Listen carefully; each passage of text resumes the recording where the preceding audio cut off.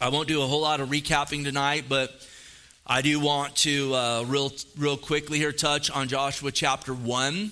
Last week we started with about a 15-minute introduction where we went from about Abraham there in Genesis 12 all the way up through Exodus and, the first 5 books of the Bible, and then came here to Joshua. That included talking about Moses, who God raised up to deliver the children of Israel out of Egypt. We talked about that Sunday morning as well in the psalm that we were in. And we know that they were in that wilderness for 40 years because of a lack of faith. And we'll touch on that again tonight as we start here in the first verse in a little bit. And really in Joshua, one of the themes in practically as far as, them leaving Egypt, being in the wilderness, and now they're finally coming into the land of milk and honey. It's a picture of the Christian life. We come to Christ through, again, the shed blood of the Lamb. We come into a place of salvation. And then from there, the question is, as a born-again believer, are you going to live your life in the desert, or are you going to walk in abundant life?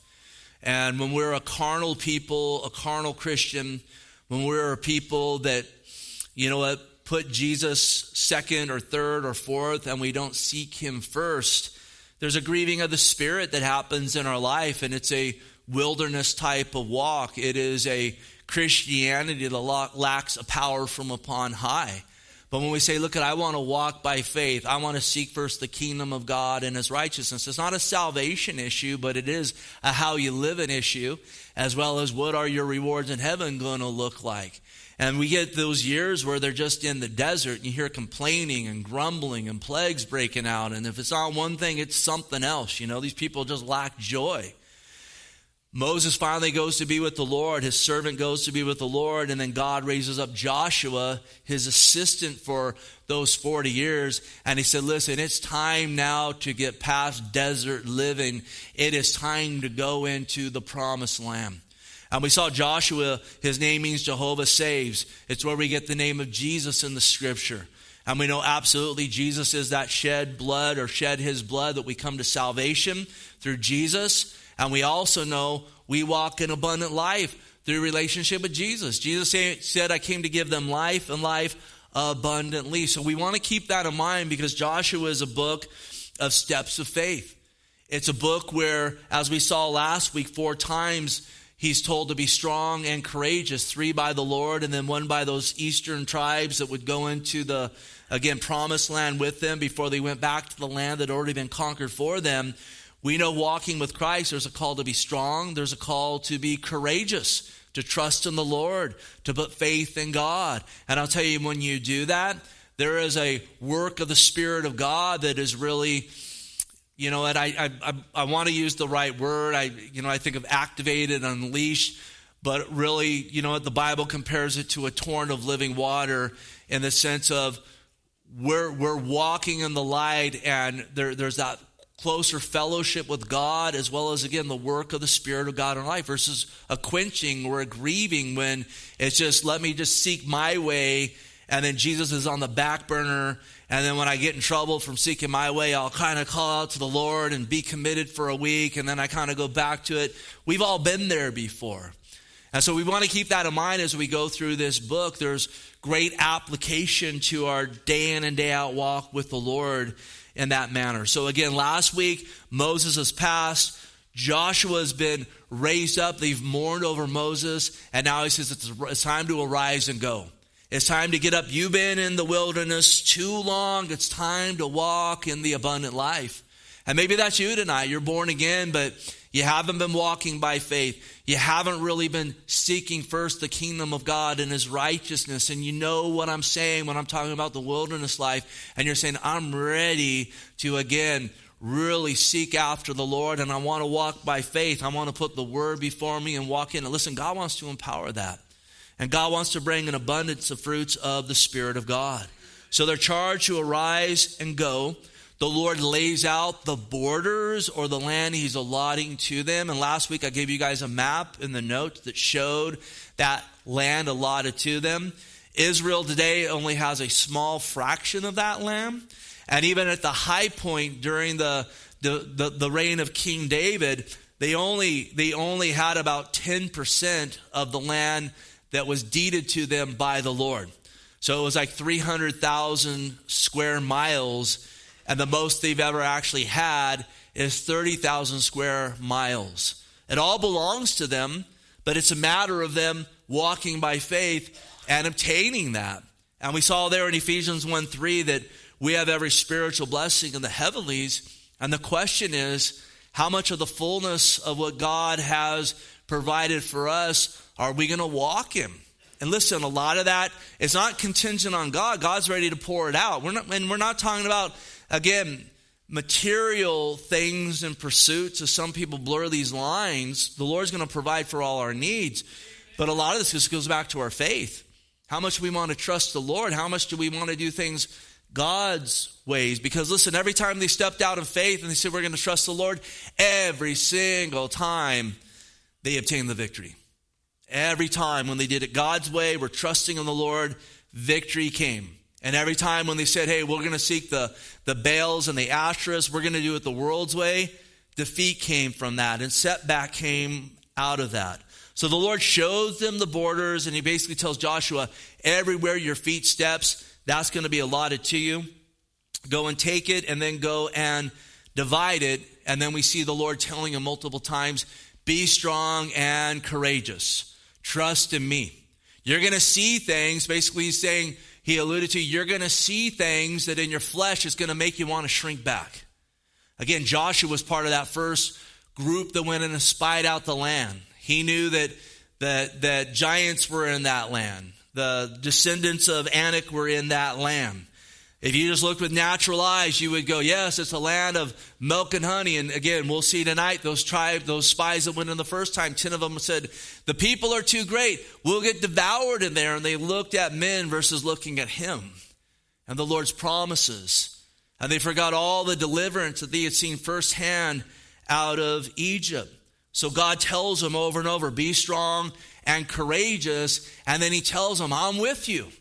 That's reason to be strong and courageous. Be strong and courageous. I'm going to give you victory. Be strong and courageous so you can walk according to my word and have abundant blessing. So he gives them reasons to be strong and courageous versus someone just saying, hey, be strong and courageous, when you know they're going to go out there and they're going to, you know what, their enemy is going to wipe the floor with them. That's not us. He says, be strong and courageous because I am with you.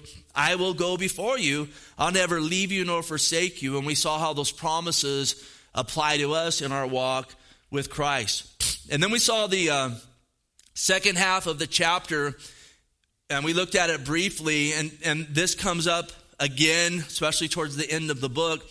2.5 of the tribes had gotten land on the other side of the Jordan. They were crossing the Jordan into the land of Canaan, and they got victory there. And the Gadites and the Reubenites and half of Manasseh said, hey, we want to set up here.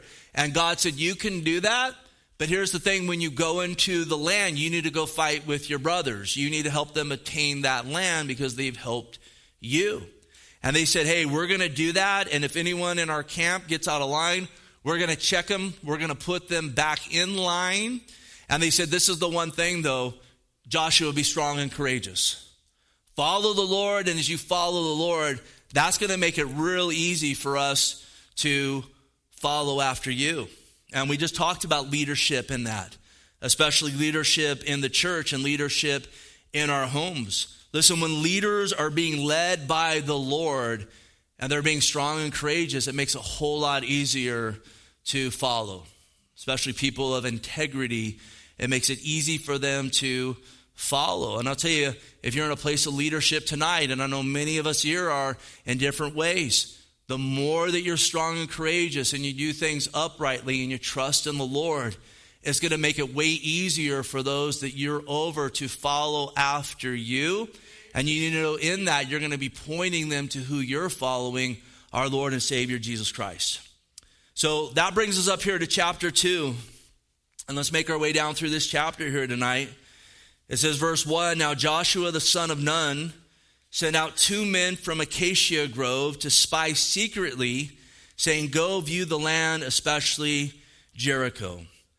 Now listen, if you're familiar with what happened before this, 40 years earlier, you can step back and go, oh boy, that move didn't work out well the first time. Why is Joshua doing this again? And remember what happened the first time. Moses sent 12 spies to check out the land of Canaan, this land that God said, all you got to do is go in there and take it, and I'm going to give it to you. 12 spies went out, and we read in Numbers 13:26, the report they brought back. And I just want to read it, just comment on it just real briefly. There, verse 26, it says, now they departed and came back to Moses and Aaron and all the congregation of the children of Israel in the wilderness of Paran at Kadesh. And they brought back word to them, to all the congregation, and showed them the fruit of the land. And they told them and said, we went to the land where you sent us. It truly flows with milk and honey, and this is its fruit. I remember the fruit was so big that it took 2 guys and a stick to be able to bring a cluster of grapes. So it wasn't just, you want a grape? No, 2 dudes carrying a cluster of grapes. They said, indeed, it is as described. It's an abundant land. It's full of milk and honey, just as God described. So again, they're saying once again, God doesn't lie. God's been faithful to them every step along the way. He's delivered them out of Egypt powerfully, and now they go in and they get that testimony. And here's the thing, you know what? The Bible talks about an abundant life. I came to give life and life abundantly, Jesus says. We read in Galatians 5 about the fruits of the Holy Spirit. The Lord saying those are there for you. And indeed, God does not lie in that. Can we say amen? Amen. But how many times do we find excuses and reasons why we can't have that kind of walk or relationship with the Lord? And again, listen, it's not even a matter of me having to move in this legalistic life where, I'm every little step, I got to make sure, for reasons of self-righteousness to cross every T. It's not that. It's saying I want to walk with Jesus, and I want the Lord to be God over every area of my life, and I want to bring my struggles before him and my issues before him. I want to seek him first. God knows that, again, our frame is frail, and we're but dust. But how many times do we come up with reasons why we can't do that? I don't know how many times I've told people over the years in counseling, you can look at, I'll go say, search that Bible from the end to the beginning, and you're not going to find, I'll use their name. You know what, I'll just throw, if there's a Bobby here tonight, I'm not directing this to you. You're not going to find a Bobby clause. You know what I'm saying? Like a clause where you're the exception of the rule, where you don't have a call to come walk in this and a requirement to do, even in the sense of you want to walk in abundance of life. But people come up with all these different reasons, whether it's something that happened to them or the way they're made or whatever else, why, there's an exception for them. Or even they'll look and they say, it just seems too difficult. I was too much in this. And these guys find that excuse. And God doesn't buy it. And it puts them in a wilderness. And maybe tonight you don't have that abundant life with the Lord. You want that. And you say, well, that can't be for me because of A, B, C, and D. A, B, C, and D are all lies. You bring A, B, C, and D before, and maybe an E. Maybe you got an E there too. Do I got an F and a G? You bring those before the Lord, and you say, Lord, I'm ready to lay these things down before you. You watch God work, and he will. So they show them all the land, and then verse 28, nevertheless, again, here's the excuse. Here's our little clause. It's just as God described, but here's the thing. Nevertheless, the people who dwell in the land are strong, and the cities are fortified and very large. Moreover, we saw descendants of Anak there, which these are giants.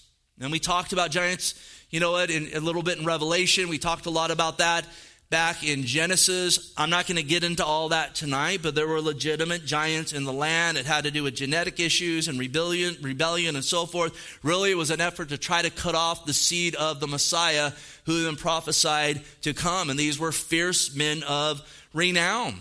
It says the Amalekites dwell in the land of the south, the Hittites, the Jebusites, the Amorites dwell in the mountains, and the Canaanites dwell by the sea along the banks of the Jordan. How quickly had they forgotten, You had just been delivered out of the superpower on the earth. Because listen, Egypt run roughshod over those countries. Egypt had dominated them for years, going back to the famine that happened with Pharaoh, and Joseph telling Pharaoh, this is how you need to prepare for that. Because if you get into the nitty-gritty of Scripture, they took control even of those lands, and those kings had been subjected to the Egyptians for hundreds of years. And God delivered them out of the superpower of the world. And we'll see tonight these very nations that they were afraid of, even back then, were quaking in their boots at the idea of Israel going in there. And again, how many times do we think, oh, well, the enemy's so much, too powerful. But here's the truth. The enemy's knees knocks, the devil and his demons, their knees knock at the idea of us saying, I'm tired of living in the wilderness. I want to draw near to Jesus. They're fearful of that. Their hearts melt concerning that. Again, these nations are a picture of Satan and his angels in spiritual warfare.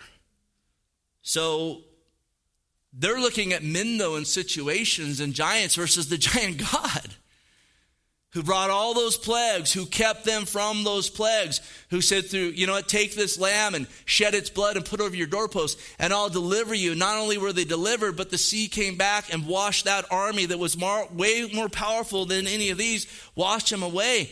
And listen, we look at Scripture and we see the power of God, and we look at the power of God bringing us to Christ. Why do we forget? Lord, help us not to forget, amen? And then verse 30, then Caleb quieted the people before Moses. Hey, everyone, be quiet. Shh. You guys weren't being quiet, but I'm pretending I'm Caleb here. And we know Joshua was right by his side. We don't read it right here, but Joshua is right there with them. And he said, let's go up there at once and take possession of it, for we'll be able to overcome it. And why did he say that confidently? Because he knew God said, go in and take possession and you'll overcome it. That's simple. God said, go and we'll get the victory. But the men who had gone up with him said, we are not able to go against the people, for they're stronger than we. And they gave the children of Israel bad report of the land which they had sent, that they had spied out, saying, the land which we have gone as spies, the land that devours its inhabitants. And all the people whom we saw in it are men of great structure. Look, we have a legitimate enemy of our soul and Satan and his angels. That's true. Spiritual warfare is true. It's something to be taken seriously, but let me tell you, the devil takes great pleasure in trying to paint this picture of him somehow being equal with our God. And, that devil roars. Yeah, he does, but does not God go before us? And does not God slay lions and so forth? And oftentimes do we shrink back because, oh boy, spiritual warfare is going to come back. Oh, and that old devil. Well, listen, I serve the Lord Jesus Christ. We're not to shrink back. We're to move forward in steps of faith. And so again, where am I? He says, the land through which we have gone as spies, the land devours all the inhabitants, and all the people whom we saw are men of great stature. And we saw giants, the descendants of Anak came from the giants, and we were like grasshoppers in our own sight, and we were in their sight. And so what happens is the unbiblical report of the 10, it overrides the 2, Joshua and Caleb, saying, no, let's go. And then the people cry all night and they boo-hoo and whatnot. And then Moses says, listen, God would give us victory, but now that you've shrunk back, you're going to be in this wilderness until this generation right now passes away. We're not going in that, so get used to desert life.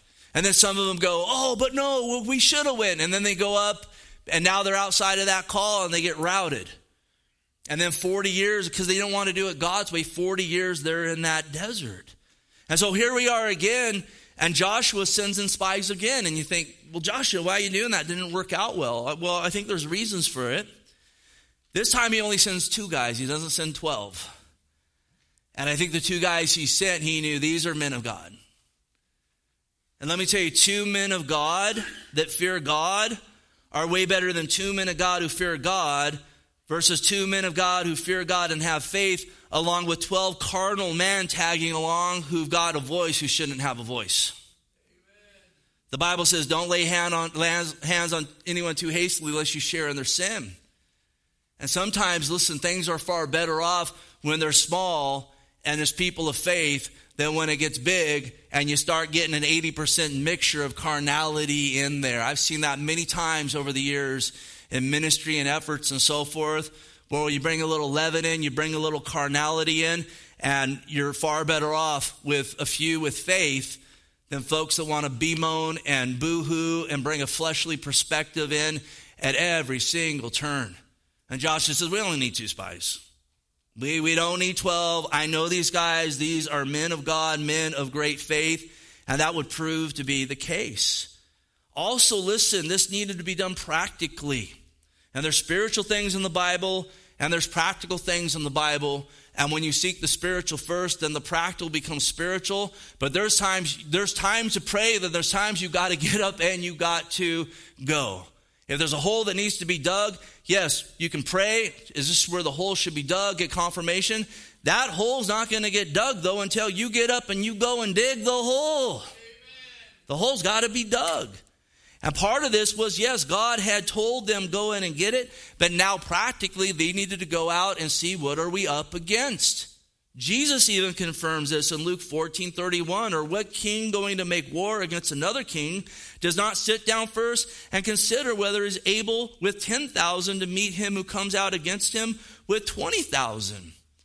And so practically, he says, we need to go out and see what we're going, but let's see what we're up against. Especially Jericho being that first city on the other side of the Jordan. And if you're familiar with the map at all or the terrain, you cross the Jordan, Jericho's there, then there's an ascent up to Jerusalem. And that's where the parable of the Good Samaritan is found there in Scripture, on that ascent up. So they needed to go out there and to assess it. And again, there's the place of prayer, there's steps of faith, there's the practical steps of faith as well. What came to my mind to think about this, Ecclesiastes 11:4, he who observes the wind will not sow, he who regards the clouds will not reap.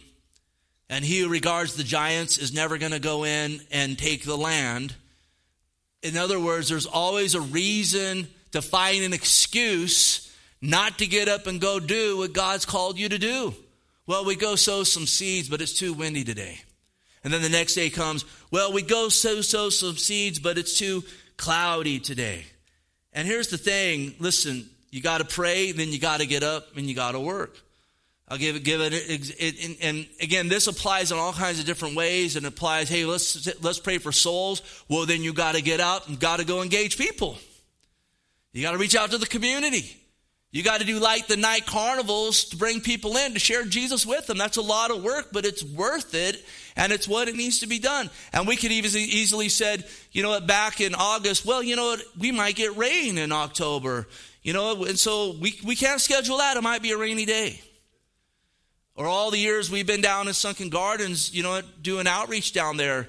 It's easy to go, well, it might rain. What if it rains? That's a big investment. Well, we can't do it because it's going to rain. It's rained down there, and we still had a full park and seen people come to the Lord. And so there's a time to pray, and then there's a time to go. They've been in that desert 40 years. It's go time. It is time to get up and go. And maybe tonight, you know, you're a man, a woman of prayer, but there's things God's tugging you to do, and it's time to get up and go. And you keep coming up with every reason and excuse why you can't. You got to crucify those and get up and go. Because let me tell you, say, when this is taken care of, then I will. I can guarantee you there can be something that's going to jump right in there and take that place. And there'll be another reason why. Because that old devil who is our enemy, he loves to bring another excuse. Or, okay, well, you know, that giant's gone, let me bring in another giant. Oh, I can't now because of these reasons. And so again, now it was time to go practically. We got to go spy out the land. And then chapters 3-6, they go out and they take the land. Kind of 3 steps in it. So they went and they came to the house of a harlot named Rahab and lodged there. And I put in my notes, what in the world? Now listen, they didn't go there to partake. But this was really a wise act in that in Jericho, which was totally carnal, where these things just took place, and part of their judgment is because they were no longer ashamed of their sin. But here's the thing, if two strange men went into this house, no one would think anything about it. If they went in another home, people go, what they're doing over there?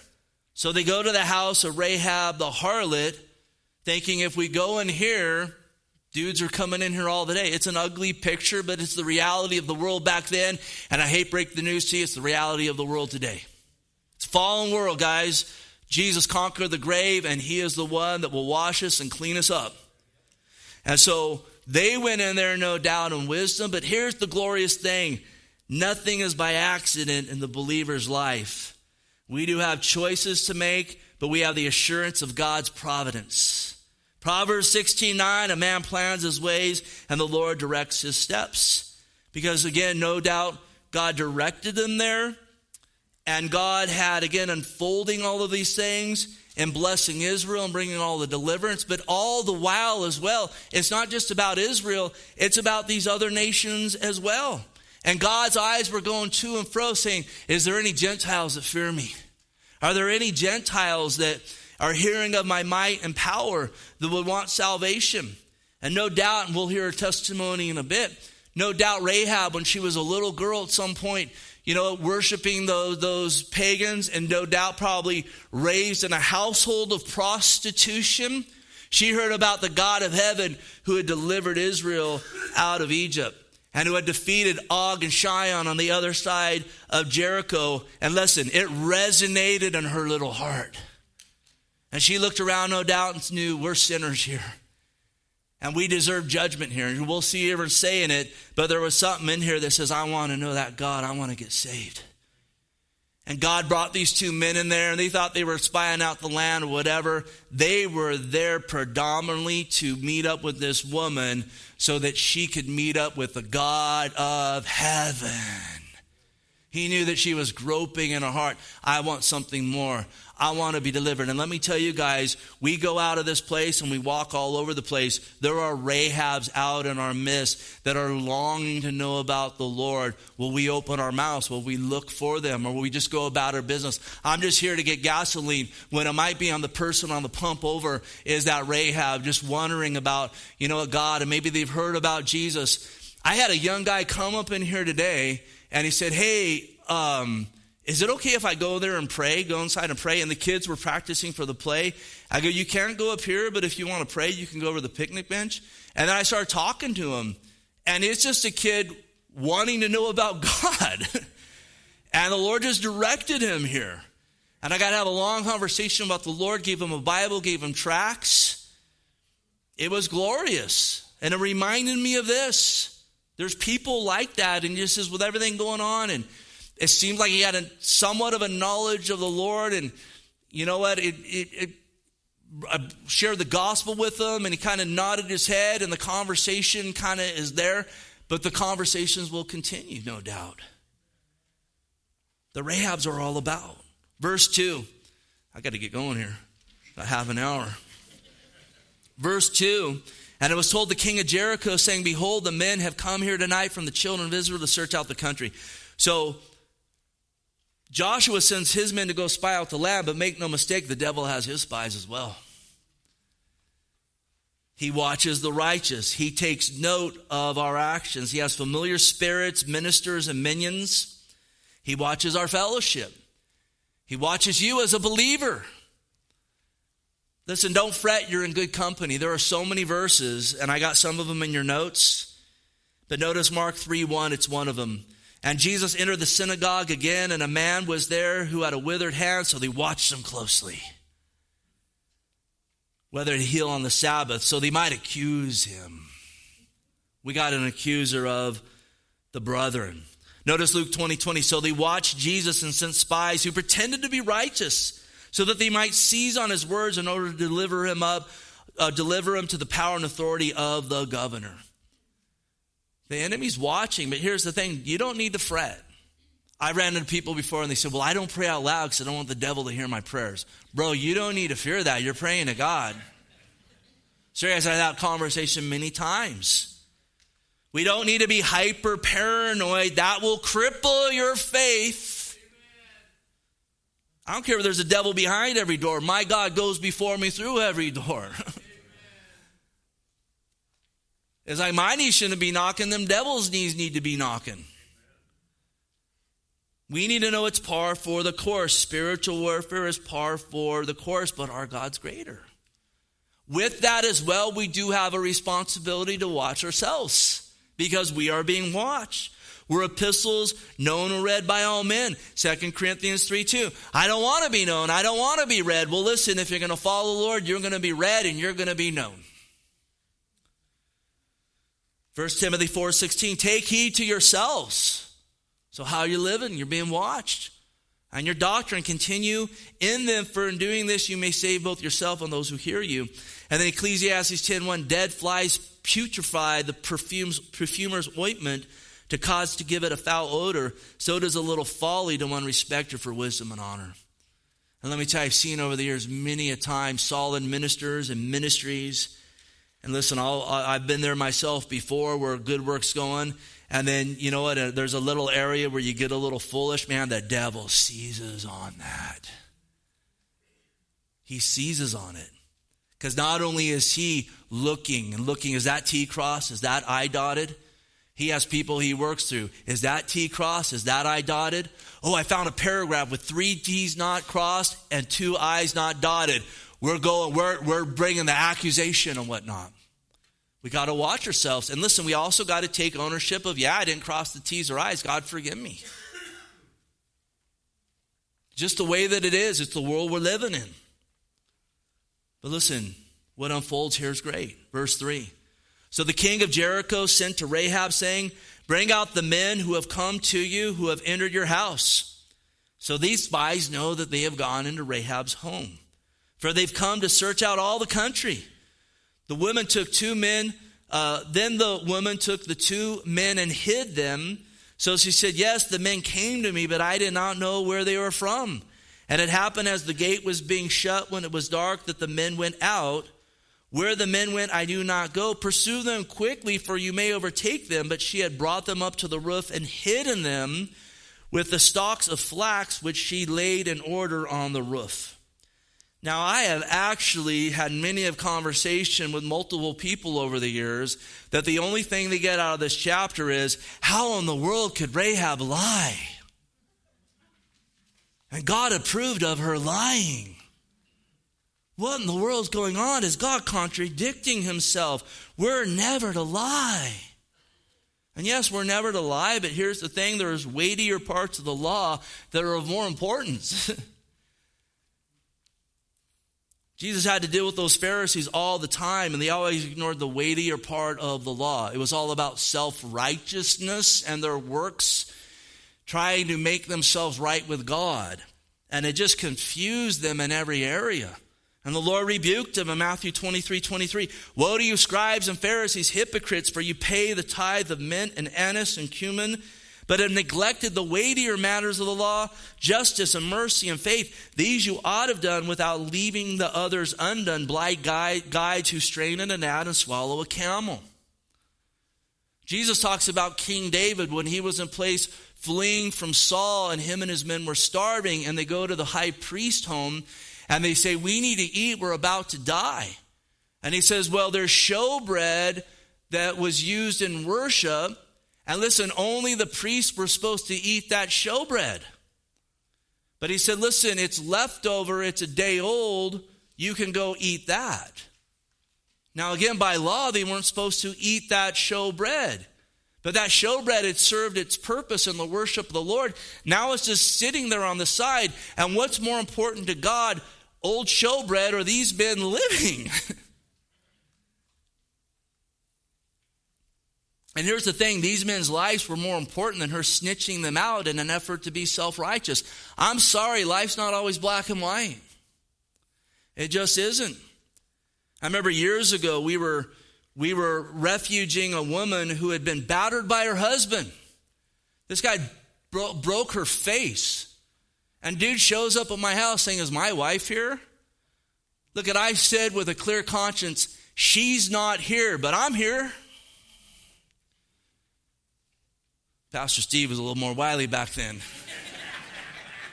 Because my wife had grown up with this gal, and she's a sweet gal, and this dude's using her as a punching bag. She ain't here. She was in the other room. She ain't here, but I'm here. He left. I have a clear conscience about that to this day. Oh, Steve, you lied. No, I was protecting this gal that was being beat by a dude who was using her as a punching bag, and I probably also saved myself an assault charge on that day. Men that beat up women get beat up by men. Generally, that's how it works out. Again, it's a fallen world. We deal with realities here. This was no sin. It was a great act of faith. Listen, she was dead if they found these guys there. This was a great act of faith. She was siding with God, and it's sad that they're self-righteous types too blind to see it. In fact, the Bible commends what she did here. Now, again, don't take this out of context and say, well, I'm going to start lying all the time and justify it before the Lord. Be careful with that. Hebrews 11:30, by faith, the walls of Jericho fell down after they were encircled 7 days. By faith, the harlot Rahab did not perish with those who did not believe when she received the spies with peace. God says that's a great act of faith. The weightier thing was their souls. Protecting these people, she put her neck out on the line. So don't be the type that think it's more important to keep the speed limit than to speed in an effort to save someone bleeding out. Or like the Pharisees who, boy, is he going to heal on the Sabbath? Jesus is healing people, and they're more concerned with Sabbath keeping, which they weren't even keeping it themselves because if their ox fell into a pit, they'd go get it out of the pit. And generally that's how these things are. Even the accusation is not even a sinful accusation because Jesus said, listen, I'm the Lord of the Sabbath, boys, go sit down. Go sit down.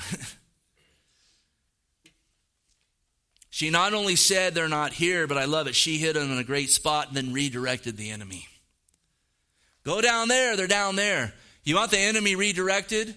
There's many ways to do it. Steps of faith and prayer always get the job done. Again, great act of faith. James 2:24 commends her as well. You see that a man is justified by works and not faith only. Likewise was not the Rahab the harlot also justified by works when she received the messengers and sent them out another way? It was an act of faith to hide them, and it was an act of faith for her to step up and go, no, they're not here, but if you go down there, you'll find them. And listen, it wasn't a Jedi mind trick. It was a prophetic word because they're like, okay, and they left. It's amazing when you step out in faith how God works. Where in your mind, you got it all, lean on your understanding. I'm going to step out in faith. And you watch God just do things and open doors and sit people down and stand people up. And it's almost like they're going, okay. It's awesome. Verse 7, the men pursued them by the road of Jericho to the fords. As soon as those who pursued them had gone out, they shut the gate. So again, she took a step of faith. It was a prophetic word. They're like, okay, we're going. Verse 8, now before they lay down, she came up to them on the roof. So they're going to stay there on the roof and hide it out. And then at the proper time, they'll leave and so forth. And she said to the men, I know, I love it, I know that the Lord has given you the lamb. She has more faith than those Israelites had 40 years earlier.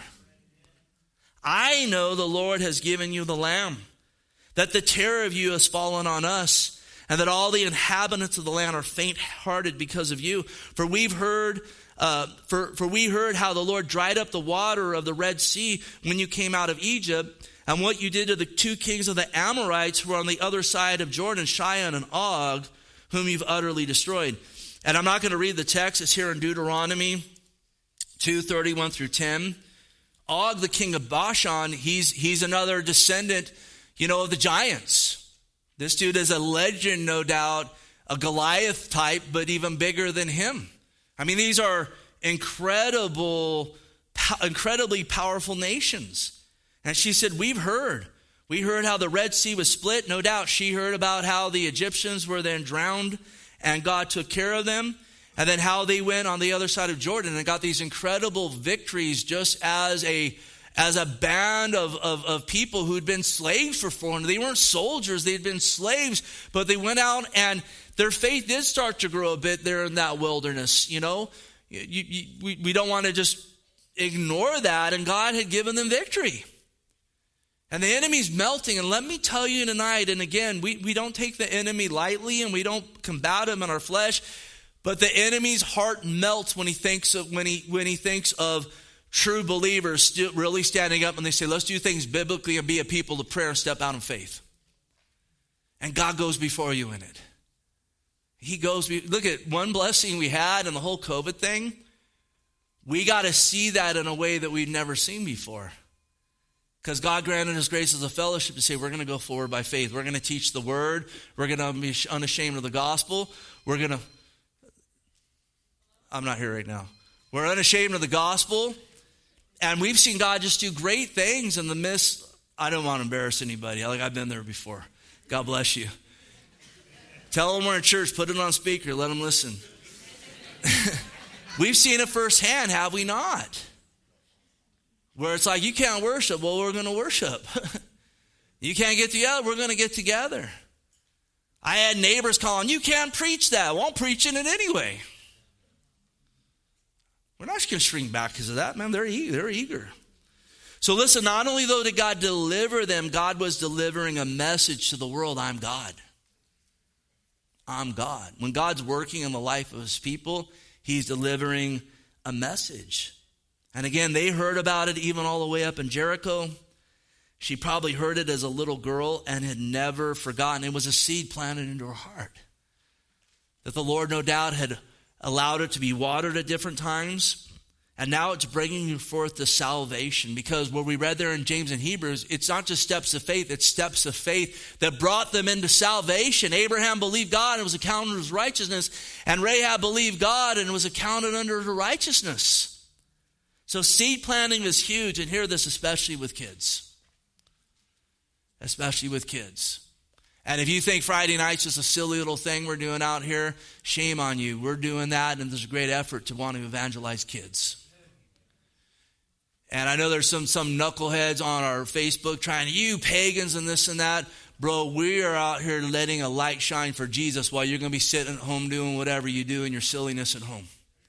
There ain't no celebration of any Halloween, Day of the Dead, any of that nonsense. But we are here to represent Jesus Christ, and I'm going to seize that day, and we're seizing it to evangelize children and families in this church. Little Rahabs. There's going to be little Rahabs running around here. There will be.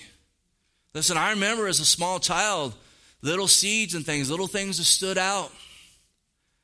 Like a part of the reason I have Jack Chick tracks in there. I love Jack Chick because Jack Chick planted seeds in my heart that helped bring me to Jesus as a 3-year-old kid. I remember reading somebody goofed and saw those devils in there, and literally it scared the hell out of me. I'm like, I want to get Jesus in my heart. I want to get Jesus in my heart. Seed planting's huge. I'll tell you, these souls today, the older these kids get, it happens early and early. It becomes stony and like concrete real quick nowadays. Real quick. Verse 11, as soon as we heard these things, our hearts melted. Neither did there remain any more courage in anyone because of you. For the Lord your God, he is God in heaven and above and on earth beneath. Again, it's an acknowledgement. He's Lord. There's a profession of faith right here. He is God. It ain't Baal. It ain't Ashereth. It ain't Dagon down with the Philistines.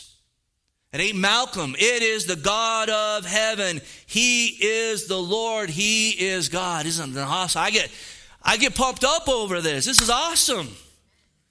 And in a way, they almost had more of a fear of God than many of the Israelis. Because again, that other generation that didn't go in, they didn't even know. Meanwhile, all those people that look like giants, they had a dread on them. I hope they don't come in here. I won't go into it, but 2 Samuel or 1 Samuel 4, it's when Israel is having issues with the Philistines. We need like a teenager in here because, like, you know what I'm saying? God bless you. I just remember my parents couldn't work those VCRs when I was a kid. I'm like, give me that. And there's people like, how do you make it go? God bless you. God bless you. I was at a conference once and a guy's phone went off. It was all pastors. and it went off in the front, and the guy's like fumbling, and like there's a couple thousand pastors, and he's like fumbling and like trying to get it off, and like he's like running out, and it's ringing, and the guy talking, I won't tell who it is because everyone knows who he is. He's a man of God. And he goes, well, aren't you important, aren't you? And he shamed dude all the way out. And just in my mind, I said, I don't ever want to do that. I've probably done it, but I don't want to do that. I felt so bad for that guy. And I'm thinking, what if that's his wife saying I'm going into labor? Is that a labor call? A car warranty, there you go. I get those on my 20-year-old Ford. Your car warranty is expired. Yeah, you think? Anyhow, there in Samuel, again, they hear about the ark coming out to do battle, and the Philistines are melting, and they're like, oh no. And they have more of a fear of God. Let that not be us. That's my point here. Let's conduct ourselves with a fear of God, and part of that fear of God is recognizing our God is awesome. We serve the God of heaven. I don't need to fear men. We don't need to fear movements. We don't need to fear things coming in and trying to take over the church, foul winds of doctrine. We serve God, and God will go before us. Lord, build our faith, God. Quickly, verse 12, now therefore I beg you. She's talking to these guys. I beg you, swear to me by the Lord, since I have shown you kindness, that you also show kindness to my father's house. And give me a true token, and spare my father, my brother, my mother, my brothers, my sisters, and all that they have, and deliver our lives from death. Guys, this is a salvation prayer. Now it's moved from the Lord. It was your Lord, the Lord. She's professing the Lord with her mouth. And listen, she doesn't care what they think about her. I know it says the note, she cared what they thought of her. There should have been a not. She did not care what they thought of her. That's where you see true repentance. I don't care what you think about me. I don't care if you know I'm a harlot. I just want to be right with God. Amen. I want to be forgiven. I want to be washed. I do not care. That's one of the ways I always know when someone really repents. When they're like, I don't care. I don't care. I don't care what anyone thinks. I just want to get right with God. I want to get born again. And if there's things I need to take care of, I don't care. I just want to be right with God. And when I see people like, well, I want to be forgiven, but, you know what? We'll go back to the list, A, B, C, D. It's like, again, I don't know the heart, but everywhere in Scripture where I see people repent, they just don't care. They don't care what people think. They just want to be right with God, and it's that humble heart that God gives favor to. Again, now her sparing them was an act of faith, and she says, now you spare me, and I love it, all my family and all their families. It reminds me of Cornelius when Peter comes. Dude's house is packed to the gills, and the Holy Spirit falls on all of them, and they're all there because they're like, we want God. We've been in darkness so long. We're packing out the house. And I love it because she says, it's not only about me. This whole house is going to get filled. I'm bringing all my family in and all their family. We're bringing them all in here. I've spared you, and you need to spare us now. You know what's awesome as our act of faith continue? Those passages in James and Hebrews, she's called the harlot, but that's what she was. She took those steps of faith as a harlot. When she came to the Lord, that title was dropped. And I love Matthew 1 down through 16. It might look boring, but there's nothing boring about it. It says, this is the book of the genealogy of Jesus Christ, the son of David, the son of Abraham. And I want to point your attention to verse 5. Solomon begot Boaz by Rahab. And notice it does not say the harlot. And it is the same Rahab.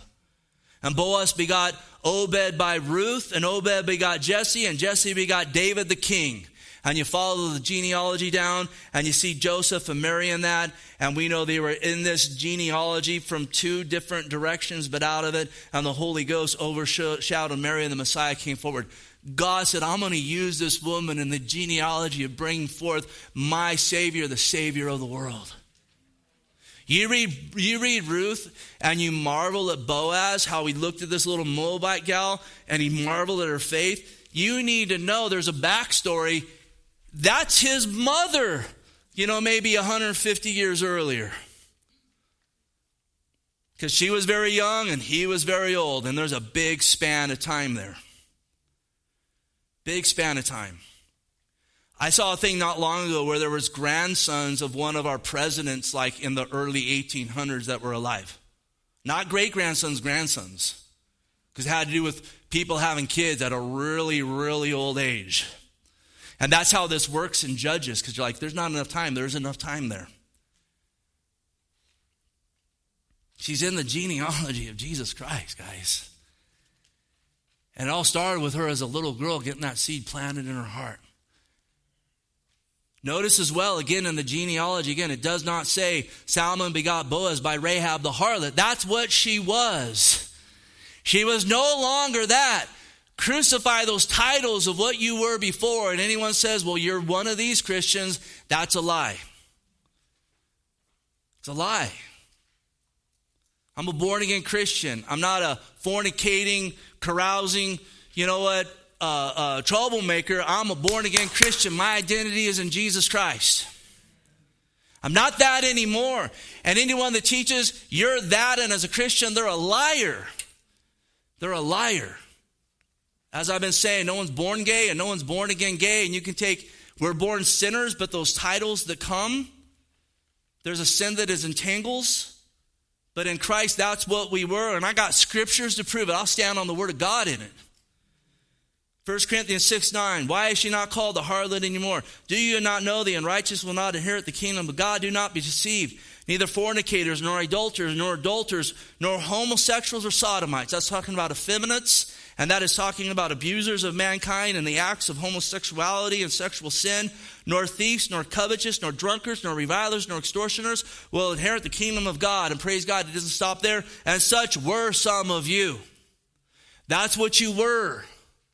But you were washed, you were sanctified, you were justified in the name of the Lord Jesus and by the Spirit of our God. And Rahab was that, but now she's a believer in the Lord. And that's what she was.